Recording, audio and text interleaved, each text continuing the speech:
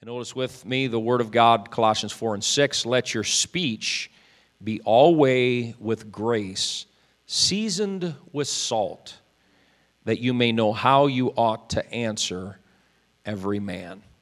Let your speech, your conversation, your verbiage, your communication, let your speech be always with grace, seasoned with salt. I want to speak this morning on the subject of salty speech. I know some people have got, salty has a different connotation in our world today. They're salty. In the Bible, salt is a good thing. Salt is a good thing. If anybody would like some, let me know and I'll dump it on your tongue.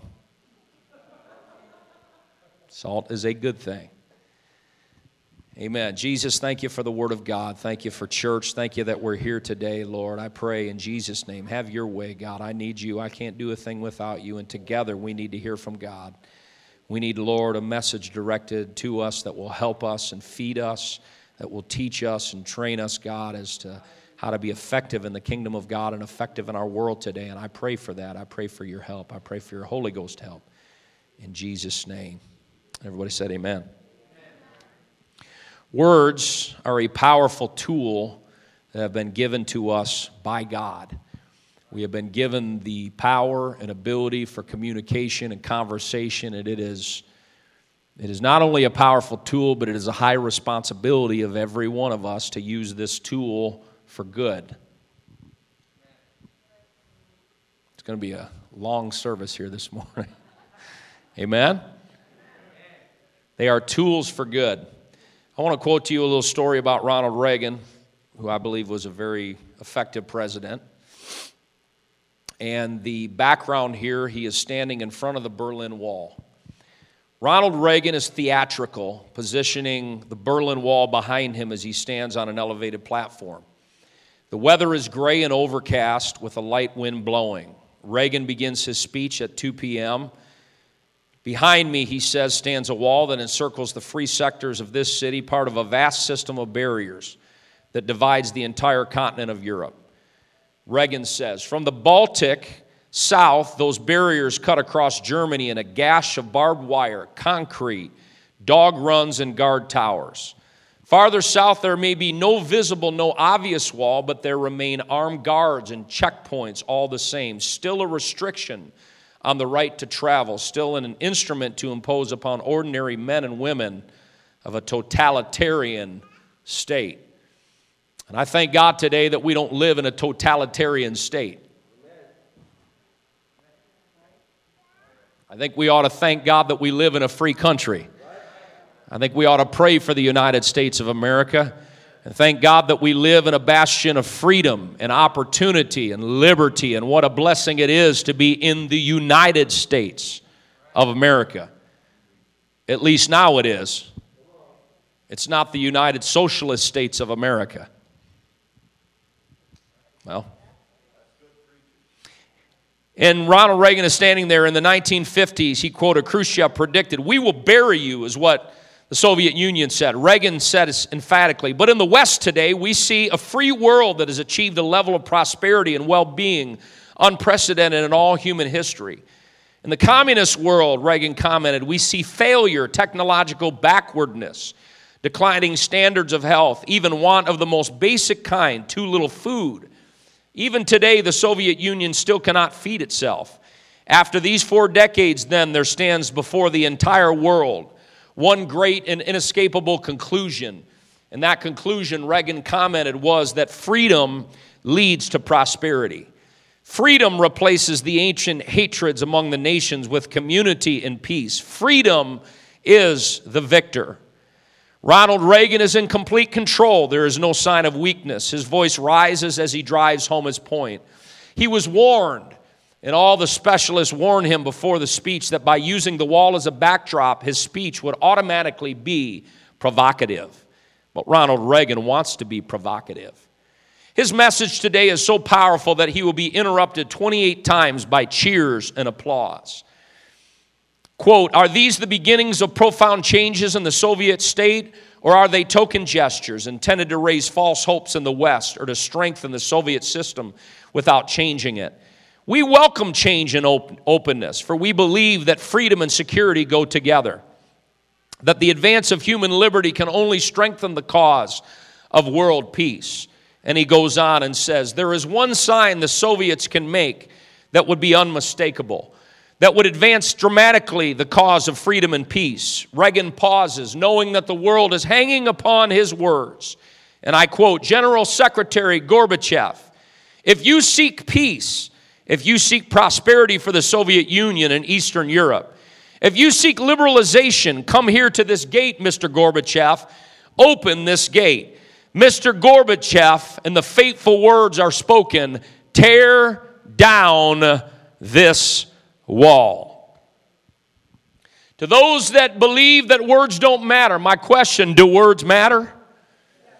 I would argue that the words, long before the wall began to crumble, that there was a fissure and there was a crack in that wall that happened when the words began to be spoken by the President of the United States of America.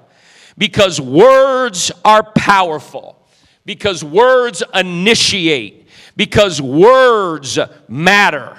They're not magic, but they are powerful. Words can coalesce and they can unite.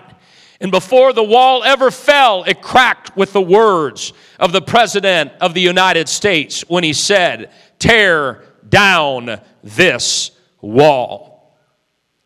I want to remind the congregation this morning that words matter.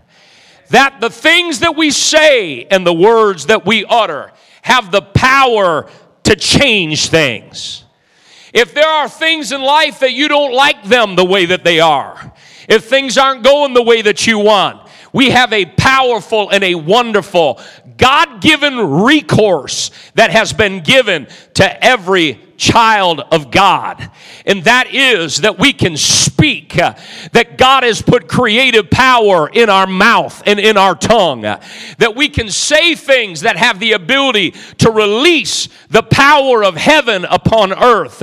Because the God that we serve, we were created in His likeness. And the God that we serve, the Bible says, God said, let there be light. And there was light. Because there's power in the Word of God.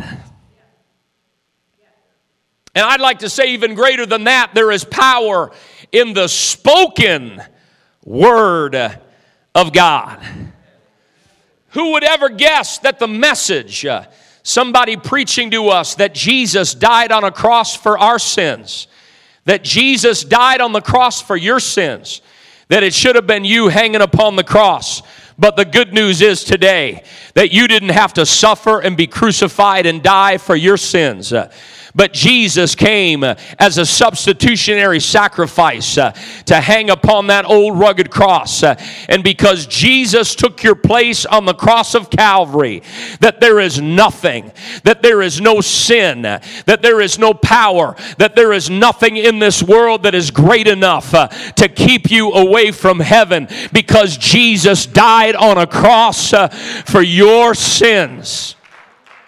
And oh, the day that we heard the message of the gospel of Christ, for it is the power of God unto salvation. The day that we heard somebody tell us the good news of the gospel of Christ, that we don't have to be sinners all of our life and die and go to hell, but we can be born again of the water and the Spirit, and our sins can be washed away, and we can be filled with the Holy Ghost, and we can go to heaven, that we don't have to go to hell. We don't have to be a drug addict. We don't have to live in sin. We don't have to be broken any longer. We don't have to keep on being what we've always been, but there's hope in Jesus that we can do what we've never done and be what we've never been, because we've got a God who came from heaven to earth and hung on the old rugged cross and bled and died, was buried and resurrected the third day in the grave. And because of that, you and I have got hope on a Sunday morning, because Jesus conquered death and hell now, and there is hope in Christ. Oh, hallelujah. And those words made all the difference in our life. And all those that believe that Acts 2:38 doesn't matter.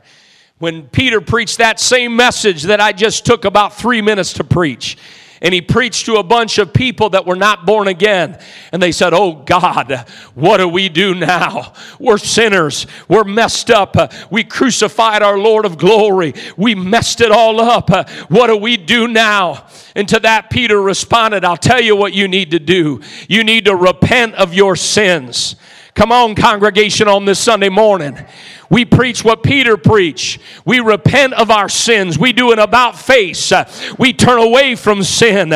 We don't want sin anymore. We do a metanoia. We do a change of heart and mind.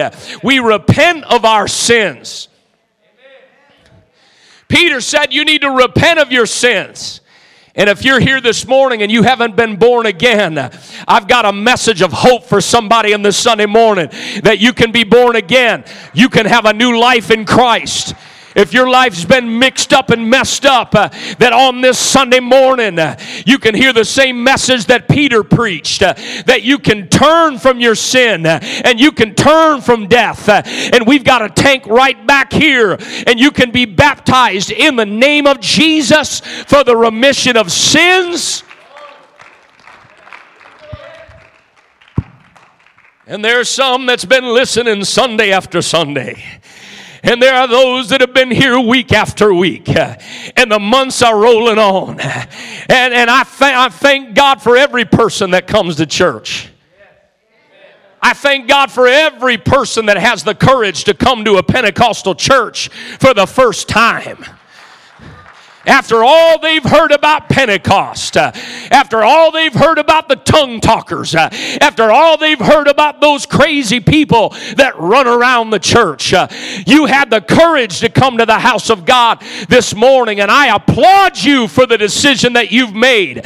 You've made a good decision. You've made a God decision, but maybe you've been coming for weeks, and I want you to know that you need to be baptized in Jesus' name.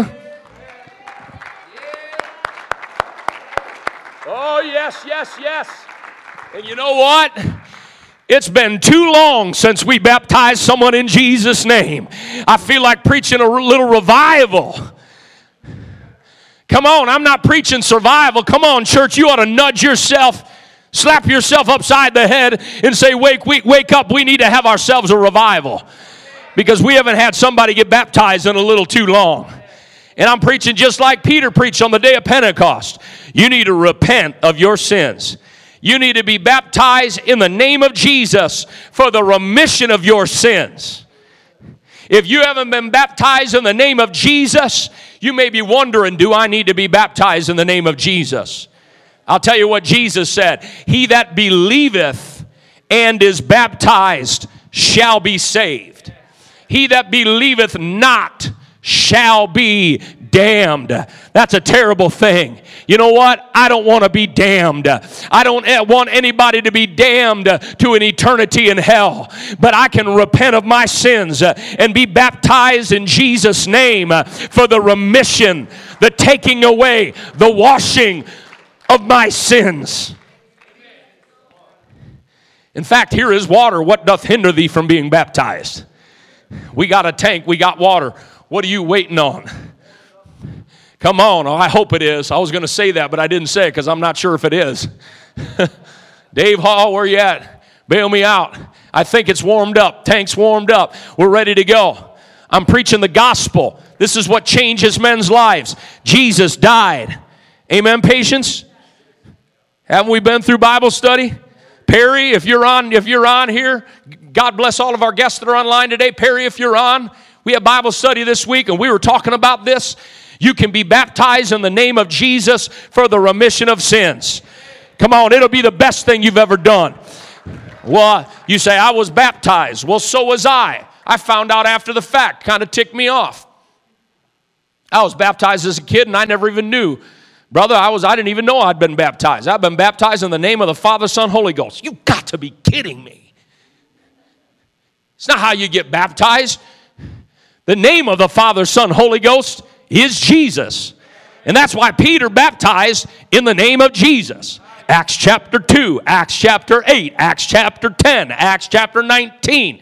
Everybody in the New Testament was baptized in the name of Jesus. Come on, I know this is old hat to some of us. You're like, oh yeah, I've heard that all before. You need to hear it again because there's power in the name of Jesus. Come on, everybody that's online. There's power in the name of Jesus. Devils tremble at the name of Jesus. Thou believest there is one God, thou doest well. The devils also believe and tremble. In the name of that one true and living God is Jesus. Neither is there salvation in any other, for there is none other name under heaven given among men, whereby we must be saved. Dun, dun, dun, dun, dun, dun, dun, dun, dun. We need to have a revival here this morning. We need to have people lining up to be baptized in Jesus' name. That poor preacher's got baptismal elbow. He threw his arm out, baptizing 73 people in Jesus' name because everybody needs to be born again. Oh, hallelujah. And you shall receive the gift of the Holy Ghost. You shall receive the gift of the Holy Ghost. If you've repented and been baptized in Jesus' name and haven't got it yet, you shall receive the gift of the Holy Ghost. And some of you that haven't had it in a while, you need a refreshing and a renewing in the Holy Ghost. You need to not let your mask bother you and speak in tongues as the Holy Ghost gives the utterance. Come on. We need a revival. I'm telling you, preaching is powerful. God used it. I don't get it. I mean, it's not my choice. I didn't say this is the way God ought to do it. God said, this is the way I want you to do it. He uses the foolishness of preaching to save them that believe. The fool, people say, oh, that's foolish. That's crazy. Some guy get up there and just, yell and do all that. I don't know. I don't get it. I don't know why God did it, but that's how God said he's going to do it. Because faith comes by hearing, and hearing by the Word of God. Somebody's got to speak the Word of God. Somebody's got to get salty here. Salty. That's what we're preaching about this morning. Words can be good or words can be bad. There are good words and there are bad words. There are good conversations and there are bad conversations. You ever had a good conversation? You ever had a bad conversation?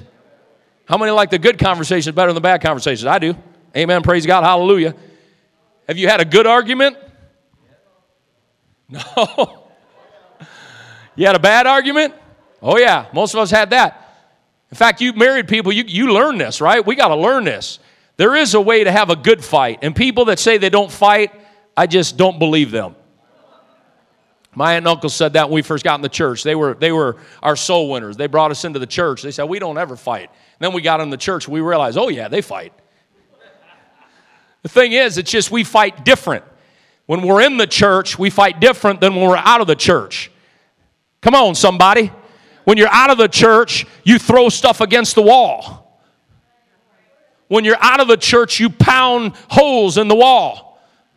When you're out of church, you use four-letter words. When you're out of the church, you scream at the top of your lungs. When you're in the church, you may fight, but we fight the good fight of faith. All right. You say, Pastor, why are you talking about salty speech? Because this message that I'm talking about here this morning, I'd like to speak into American culture at this exact moment. Because we as Americans, our country must return to an attitude of civility. America must return to grade school lessons on fair treatment and verbal responsibility.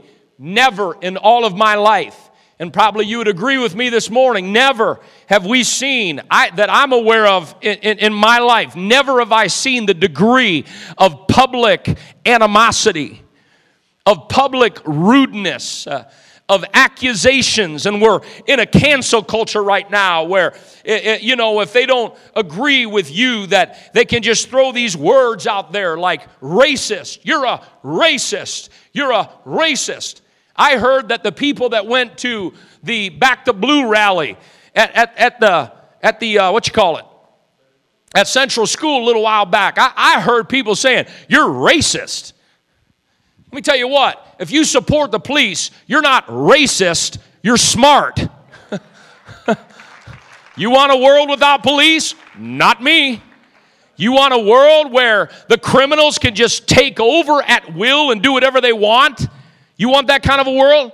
And you want a world where there is no Second Amendment, where you can't defend yourself, and we want to defund the police and take away a Second Amendment where you can't defend yourself? Not me. It's not racist.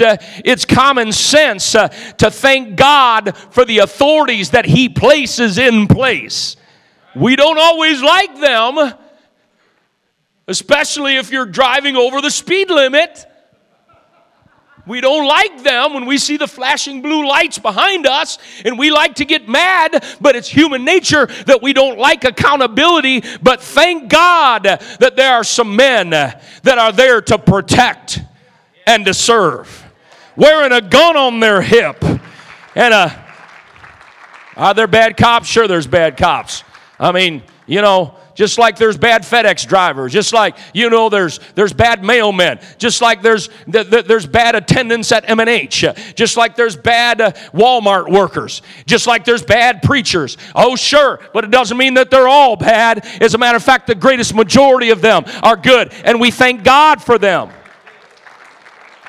Amen. But people just throw around, racist. Come on, man. We got to get back to truth. We got to get back to things that are true.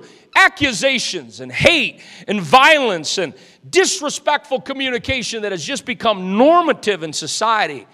Sexist and misogynistic. And how about this one? This has been, it's so overused that it really doesn't even have meaning anymore. Hitler. President's Hitler. Give me a break. Hitler was responsible for the murder of 6 million Jews. Come on, that's called a Holocaust. What an indictment to the memory of all the precious people whose lives were taken from them in concentration camps, to equate a policy that you disagree with a word like Hitler. I'm saying this morning, America, listen up. It's unacceptable. It is unacceptable. More importantly, church, listen up. God wants us in the middle of an inflammatory world, in the middle of a world that's gone wild with their words, to be a people that are salt and that are light, to be a people that are influential for good, to be a people that know how to articulate and gesticulate and know how to speak in a way that is a blessing to our world, in a way that is not destructive, but in a way that is constructive, in a way that builds up, that doesn't tear down, in a way that encourages instead of discourages, in a way that is a blessing instead of a way that is a curse. We learn our ABCs, we learn the alphabet, we learn how to read and write. What a gift that human language is, the ability to speak. It is a miracle. It is a miracle that we can communicate. We are not cavemen. We don't go boonga boonga. We're not dogs, we don't bark. We're not cats, we don't meow. We're not pigs, we don't go oink. We don't go boonga boonga, point and grunt. We speak. God's given us the ability, it's a miracle that God gave us the ability of human intelligence and the ability with the nuances of human communication to be able to talk with one another. What an incredible gift that it is that God has given us. And so we learn the alphabet, we learn to read and write. Unfortunately, we aren't always taught how to talk. Unfortunately, we're not always taught etiquette, civility, kindness, encouragement. We learn language, but sometimes not its proper role. We learn communication and conversation, but unfortunately, oftentimes not responsibility. English is a subject and it's a class that's taught in school, But I would argue this morning that civility should equally be a class that is taught. We expect a person that drives a 3,000-pound car to take a course, be taught, pass a test to drive, because a car can be deadly and dangerous. I would argue this morning that the tongue is far more dangerous than an out-of-control car. The tongue is as dangerous as a loaded gun. Wars have been started with words. I was reminded again this week, in the past week or 2 weeks, having to deal with a very inflammatory situation in our district, and part of a Zoom call about a week ago, and I was once again, it happens now and then, shocked at verbiage and conversation and people's audacity sometimes to say the most obnoxious things, and followed up a week later with an email where I just go, wow. Proverbs 18:21 tells us that death and life are in the power of the tongue. Somebody said amen. Death and life are in the power of the tongue. Words can build up or destroy. Words can encourage or they can depress. Words can bring confidence or fear. Words can attract or repel. Words can unite or divide. Words can wound or heal, help or hurt. One of the greatest gifts that God gave us is a mouth to speak and a tongue to speak. Perhaps that's the reason why that in our formative training, many of us had parents, probably a mother, that maybe put her hand on her hip. Maybe she wagged her finger and said something like this: watch your mouth. How many were sarcastic, going to be like, I can't see it.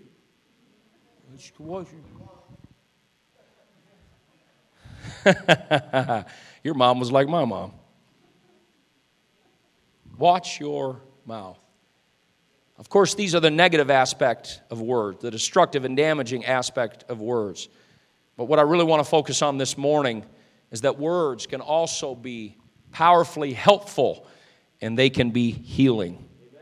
Words can be helpful, and they can be healing. As a matter of fact, the responsibility of a Christian is that our words would be helpful and that they would be healing, that our words would be a blessing.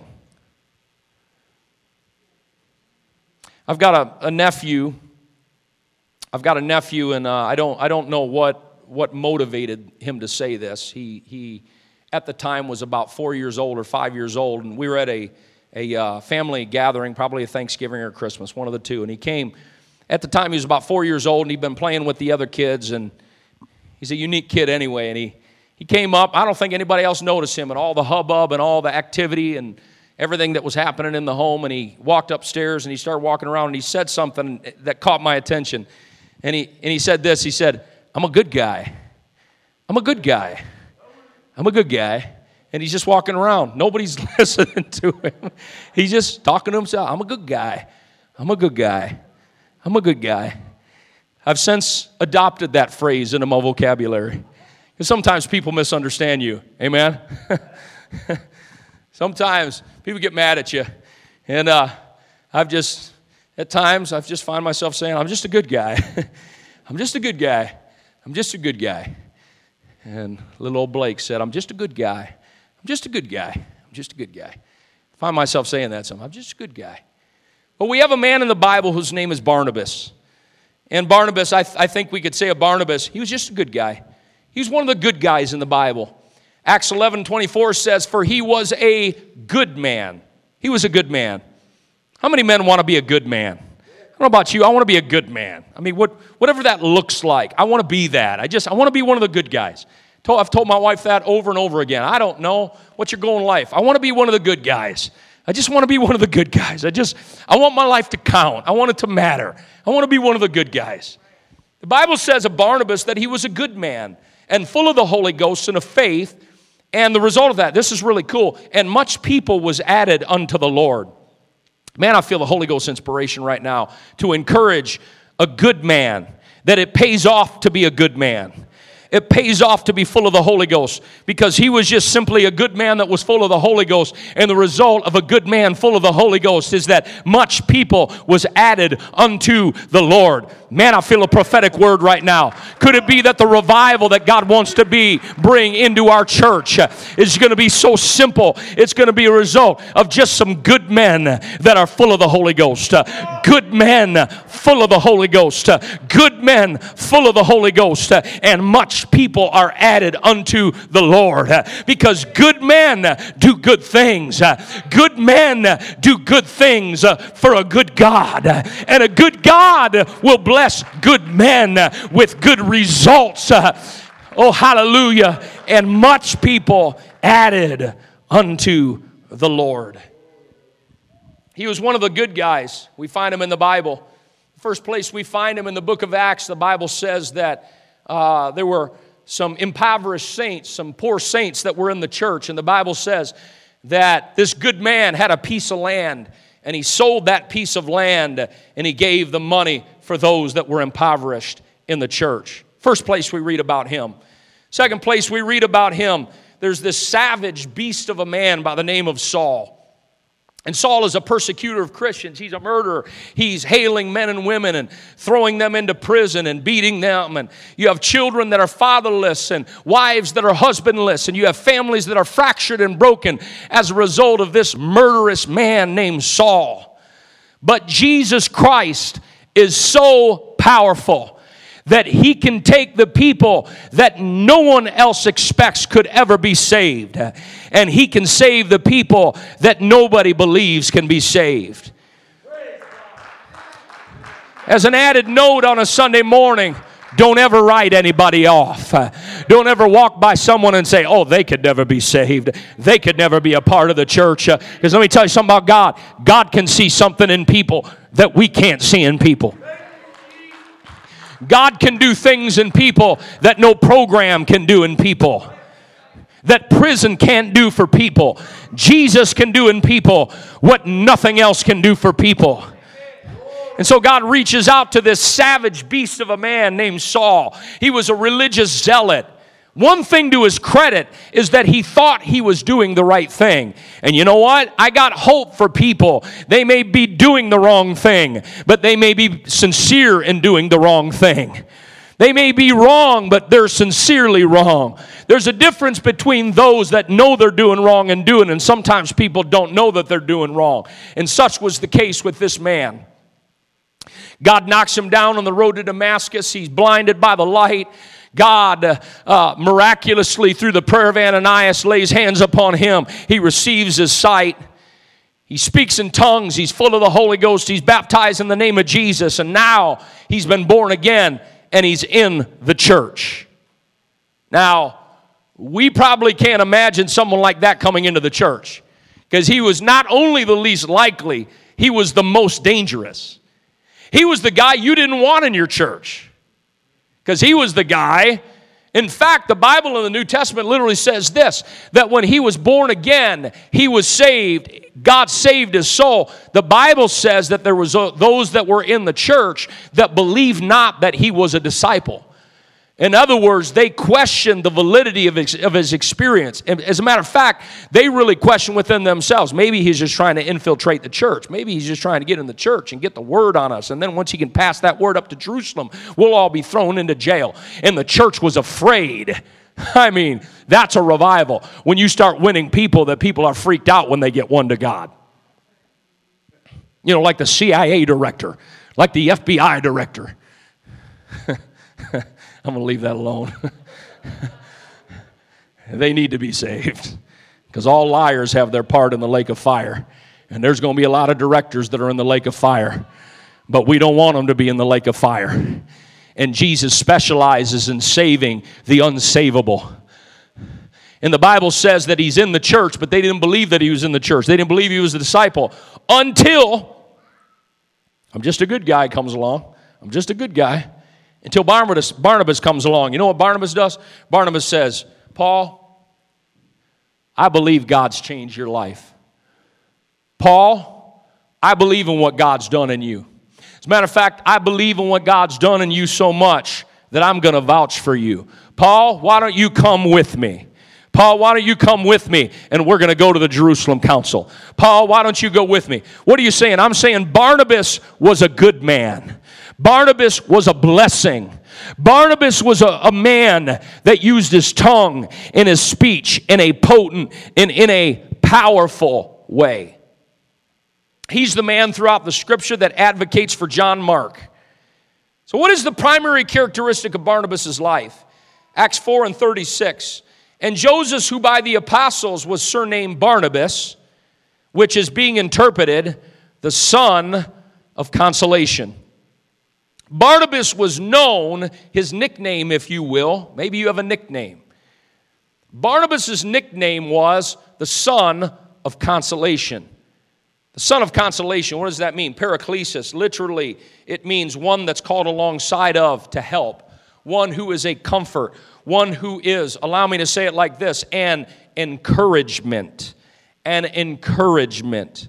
An encouragement. You know what I like about the word encouragement? That right in the middle of the word of encouragement is the word courage. You know why? You know what we need more of? We need more courage. With the persecution we may be facing, with the adversity we may have in our life. We may be going through all kinds of tumult and trouble and difficulty in our life. We may be, going underwater, blah, blah, blah, blah, blah. I mean, we're coming up for air, and we're back underneath the water, and we're coming back up for air. And what we don't need is someone that's going to shove us down. What we don't need is someone that tells us we can't make it. What we don't need is someone that discourages us. What we need is, I'm just a good guy. What we need is some good men with some good words of encouragement. You know what that means? Courage is in the middle of the word. It means when the word comes to you, you feel a sense of encouragement. You feel a sense of courage that rises up within your heart. You square your shoulders. You lift your head up. You say, the sun's going to shine again. There is yet hope for me. I can do all things through Christ. I don't know how and I don't know when, but I know that I shall overcome. God's going to help me. Encouragement. That's what Barnabas, his primary characteristic. I would argue this morning that that's what we need more of. We need more of in the church. We need men and women of encouragement. Men that know how to build up. Women that know how to build up. More courageous enough to encourage. I want to encourage someone this morning to remind us that, listen, words, they don't cost us anything. Words are free. Words are free. They don't cost us anything. To give somebody a word of blessing, it doesn't cost us anything. But the inestimable value that it can bring to somebody's life. A word that lifts them. A word of encouragement. A word of blessing. A word, you can do it. With God's help, you shall do it. Come on, I want to encourage someone here this morning. We have no idea the power that our words hold sometimes. And we have the ability to make someone's day by the words that we say. And so was Barnabas, that kind of a man. He used his words as a powerful tool of blessing in others' lives. It is interesting as we walk through the Scripture that there are a number of metaphors in the Bible for our speech, our language, our conversation. There's a number of metaphors, comparisons, saying that your words are like this. James chapter 3 and verse 5 says, even so the tongue is a little member and boasteth great things. Behold, how great a matter a little fire kindleth. And the tongue is a fire, a world of iniquity. So is the tongue among our members, that it defileth the whole body, and setteth on fire the course of nature, and is set on the fire of hell. He's saying that words can be inflammatory. If you think of the wildfires in California that took place, some of them, single match, can burn down a forest of thousands of acres. He's saying a biblical metaphor for our speech is it's like a fire. Revelation 19 and 5, out of his mouth goeth a sharp sword, that with it he should smite the nations, and he shall rule over them with a rod of iron. and he treadeth the winepress of the fierceness and the wrath of God. Out of the mouth of Jesus goes a sharp sword. And we need to recognize that when this whole thing wraps up, folks, we're in our prophecy series Wednesday night. Little commercial. If you're not in group, get in group. It's great. Last Wednesday was great. It was great. Wonderful teaching. The coming of the Lord is nigh. Jesus is coming back. He's coming back soon. The church is going to be raptured out of the world. The church is going to be taken out of the world. Only he who now letteth will let until he be taken out of the way. Until he be taken out of the way. What's that? That's the church. That's God manifested in the church. Till he be taken out of the way. Then shall that wicked one be revealed, whom he shall consume with the spirit of his mouth. That when the church is taken out of this world, friend, I'm going to tell you right now, you want to be in the church. Come on, you want to be ready for the rapture. Come on, you don't want to miss the rapture. Don't you believe Tim LaHaye and his fancy, funny little books? If you miss it, you can just, be part of the resistance. Listen, if you can't live for God under grace with the power of the Holy Ghost in your life, how in the world is somebody going to live for God when the Spirit is brought out of the world and the devil is rampaging the earth? How in the world is somebody going to live for God then? You want to live for God now. You want to get all the way into the church. You want to get fully committed because the trumpet's going to sound one day. And when the trumpet sounds, you don't want to be left behind. You want to be caught up together to meet the Lord in the air.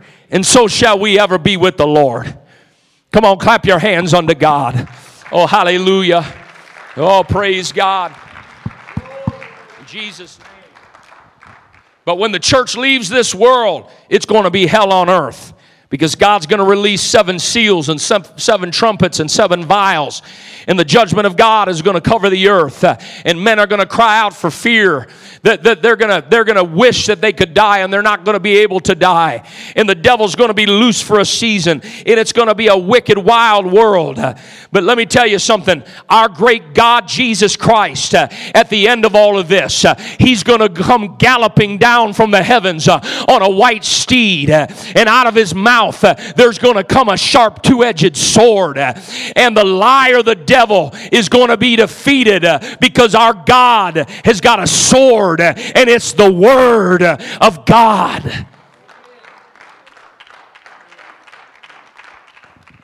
In Jesus' name. So our words are powerful. Our words are powerful. James 3 and 4, behold also the ships, which though they be great, in other words large, these huge massive ships that men used to sail the oceans with. These great, big, huge ships and are driven of fierce winds. The winds just move those great, big ships in every which direction. Yet are they turned about with a very small helm, whithersoever the governor listeth. In other words, those great, big ships, they have a little rudder. And that little rudder can steer a great, big ship. That little rudder can steer the direction of a massive ship. He's saying, so is the tongue. That the tongue has the power to steer our lives. Thank God for the power that we have in our mouth. I want somebody to be reminded this morning, you've got power in your mouth. Oh, yes. Colossians 4 and 6, our key text. Let your speech be always with grace, seasoned with salt, that you may know how you ought to answer every man. You ever have a craving for salt? I got these guys right here. Pretzel. I don't really eat pretzels I don't even know is that bread? What is that? It's like, you don't eat them for the bread. It's a salt, isn't it? You ever have a craving? It's like, I gotta have something salty. Something inside, those are really good. I gotta take a drink now, though. You ever have a craving for salt? Okay. You know what's unique to me? It's pretty cool that sweet and salty go together. Isn't that amazing? Years ago, I got in a very bad habit. at night, I would read. And I get hangry about 10 o'clock at night. I need a snack. And my wife would go to Walmart and she'd buy these great big bags. What was it called? Was it called Mountain Mix? Mountain Trail Mix. Mountain Trail Mix. Because it's for the guys. The mountain men. Health food, that's right. It's got M&Ms in it, super healthy. But it had salted peanuts, and it had some other nuts in there. I can't remember what they were. Almonds, yeah, almonds. Had almonds in there, salted nuts, and M&Ms. Stuff's like crack cocaine. I'd take a handful, and I'd eat a handful of it, and I'd say, just one more handful. And I learned after 6 months. Took me that long to figure it out. It's like, what's your diet? Don't buy Mountain Trail Mix anymore. That's it. Some people do Atkins. Don't do Mountain Trail Mix. But it was like, you know what it was? It was the sweet with the salty. It's the salty. Something about the salty. My wife and I have this, we have this tradition. We've done it for many, many years. Thursday nights is our date night. So typically we go out to eat, and we end the night. And you're going to want to listen up, because I'm going to make a suggestion that's going to change your life. I'm just going to tell you, this is going to change your life.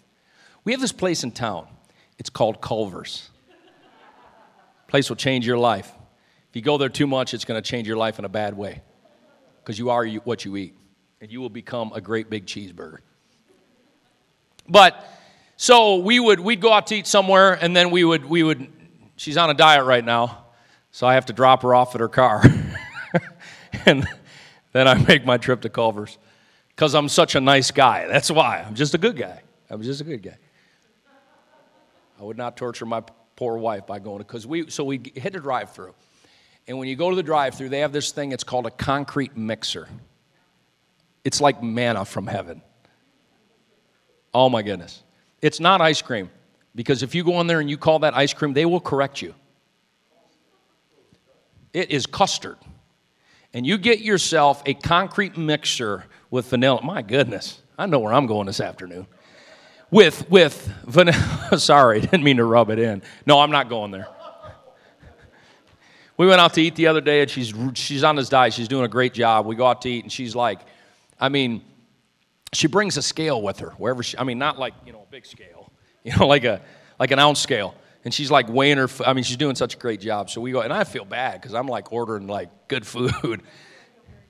I don't feel too bad, not bad enough to amend my behavior. But so the bread comes out, and I asked the waitress for a menu. I said, can you bring me a menu?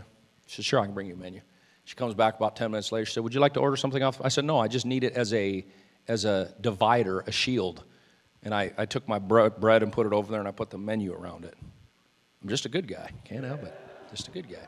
Trying to help my wife. Anyway, where are we going with all this? We're going somewhere. Okay, so Culver's. So you go to Culver's, you can get yourself, they have a mini, a small, a regular. Don't make the mistake of getting a regular thinking it's a large. You have to order the tall. Because you go big or go home. That's my motto at Culver's.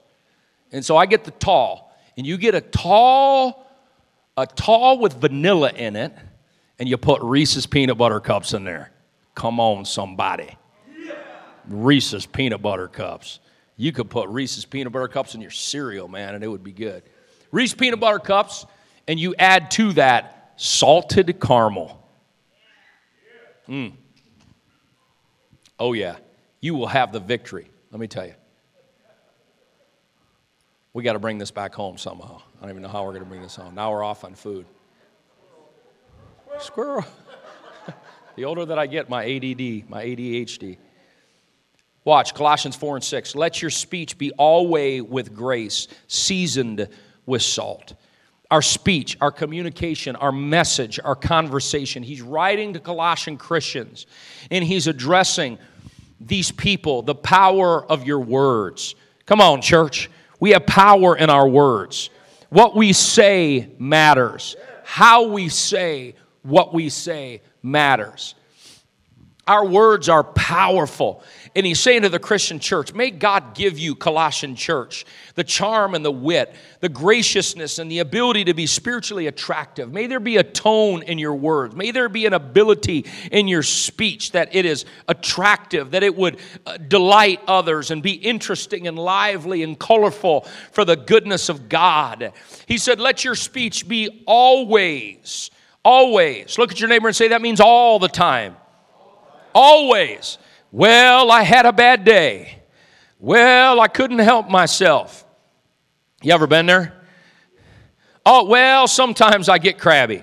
Well, sometimes I fly off the handle. You know, temper runs in my family. You know, I can't help myself. You know, that's how I was raised. Let your speech be always. I want to major on that word.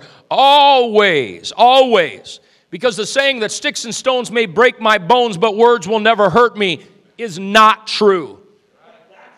It's not true. Well, I'm just going to give them a piece of my mind. Well, let me tell you what. You keep giving away pieces of your mind, and you're going to run out at some point. I gave them a piece of my mind, but thank God that the Lord told us as the church, as the Christian church, that our speech can always, in other words, I can be consistent.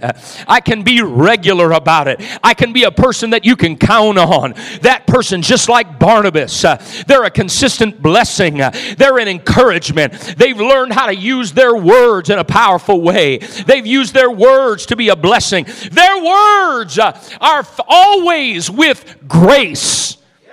With grace. With grace. What does it mean to have grace? Man, I'd love to, go back into our message archives, because we spent weeks and weeks and weeks talking about the grace of God, the grace of God, the grace of God. Do I dare ask you, what is the grace of God? What is the grace of God? Unmerited favor of God. It is definitely the unmerited favor of God, the undeserved favor of God. Folks, if you're taking notes, write it down. Philippians 2:13. For it is God. Everybody say it's God. It's God that works in you. Say, God's working in me. For it is God that works in you, both to will and to do of His good pleasure. It is God that gives me the will. We're not in the church today just because we have pulled ourselves up by our bootstraps. Oh, look at me. Look at what I've done. Look at how great I am. Because if we're honest here today, we know how lousy we are. Yeah, how good was your life before Jesus? Not mine. Mine was terrible before Jesus. We don't pull ourselves up by our own bootstraps. We're going to make something of ourselves, and everything that I am and everything I have is a result of me. No, everything I am and everything I have is a result of Him. He's been good to me. His grace came into my life, and I didn't even want to go to church. But God gave me the Holy Ghost, and then I started wanting to go to church. I didn't even want to be baptized until the moment that I did want to be baptized. I didn't want to live this life until God gave me of His Spirit. And all of a sudden, I had brand new desires to do things that I never wanted to do before because God did something in my life. That's called grace. It's the signature of grace. It's the blessing of grace. It's when grace comes into your life. And God says, I'm going to give you the desire. I'm going to put a desire inside of you that no one can take away. When God says, I'm going to give you the power to live above sin. Come on, this church is filled with former people that were drug addicts and alcoholics and former fornicators and those that used to be in and out of jail and prison, but now they're living sober and they're living holy and they're living righteous and they're living blessed and they're living the good life and they're living the good life because grace came into their life and lifted them up, and they're living the blessed life because of grace. Paul is telling us that we as Christians speak words with grace. You know what that means? That I can speak in such a way that I give people a desire to live for God. Hey, guess what? You can do it. Guess what? God's going to help you. Guess what? The Lord's going to help you.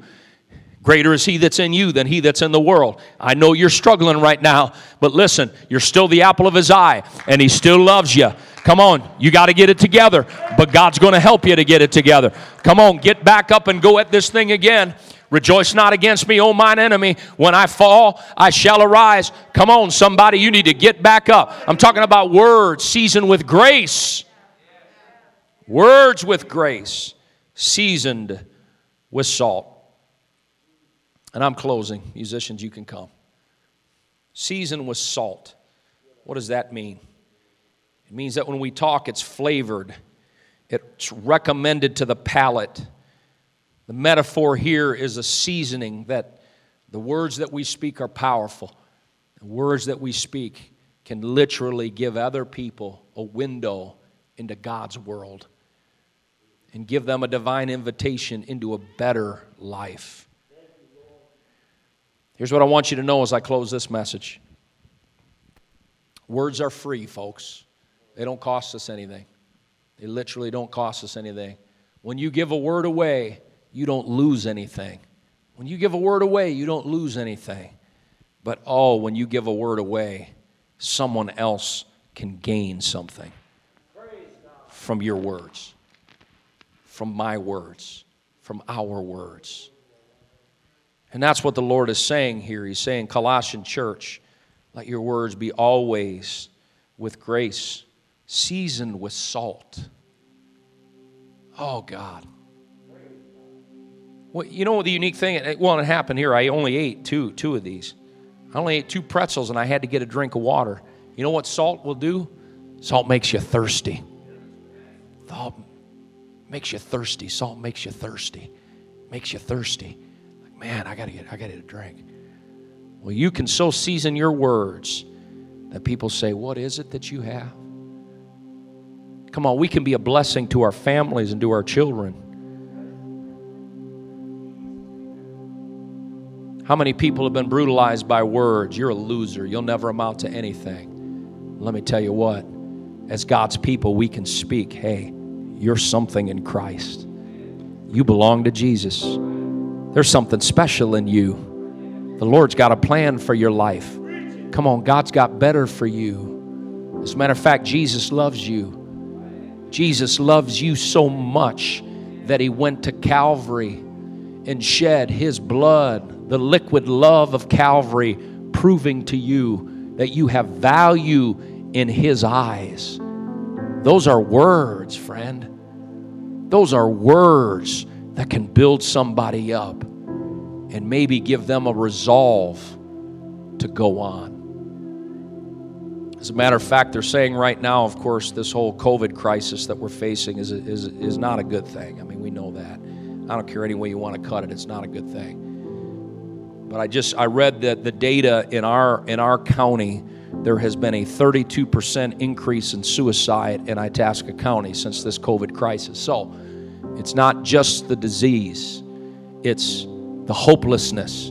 It's the people that are saying, man, what do I do now? They say that overdoses due to drug addiction has increased 38% in our community, and they're saying that's reflective of national numbers. So you have people committing suicide, people overdosing on drugs. You know why? Somebody needs a good word. Come on. Come on, better times are coming. Come on, I know it's been hard. I know it's been difficult, but come on, you're going to get through this. Come on, church. You're going to get through this. This world needs somebody to be, you know what, we got enough dope dealers. You know what we need? We need hope dealers.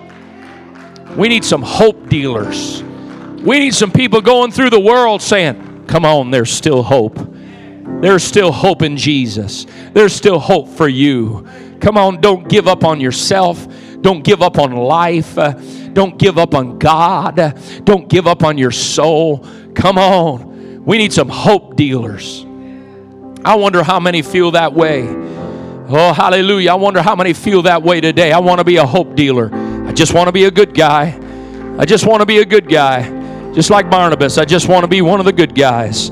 I just want to be one of the good guys. Holy Ghost, help us, I pray today in the name of Jesus. Oh God, I had people in my life that have spoken good things into me, that have believed in me when I didn't believe in myself. And I am so thankful, God. I'm so thankful that, Lord, you brought the word of encouragement. You brought the word of life into my life at a time when I was helpless and hopeless. And I know equally true that there are people in our world that are going through the same thing. And Lord, I don't want to, as a child of God, sit on my laurels. I want to, Lord, I've got a word in my mouth. And I pray, encourage the church today. Let there be a spirit of Barnabas that releases in the church. That, God, we learn how to not just be blessed, but how to be a blessing. Teach us, Lord, how to give of ourselves to others and to dip out of the well of blessing that you have blessed us with to help others, I pray, in the name of Jesus. In the name of Jesus. Amen. As they sing, maybe that's your...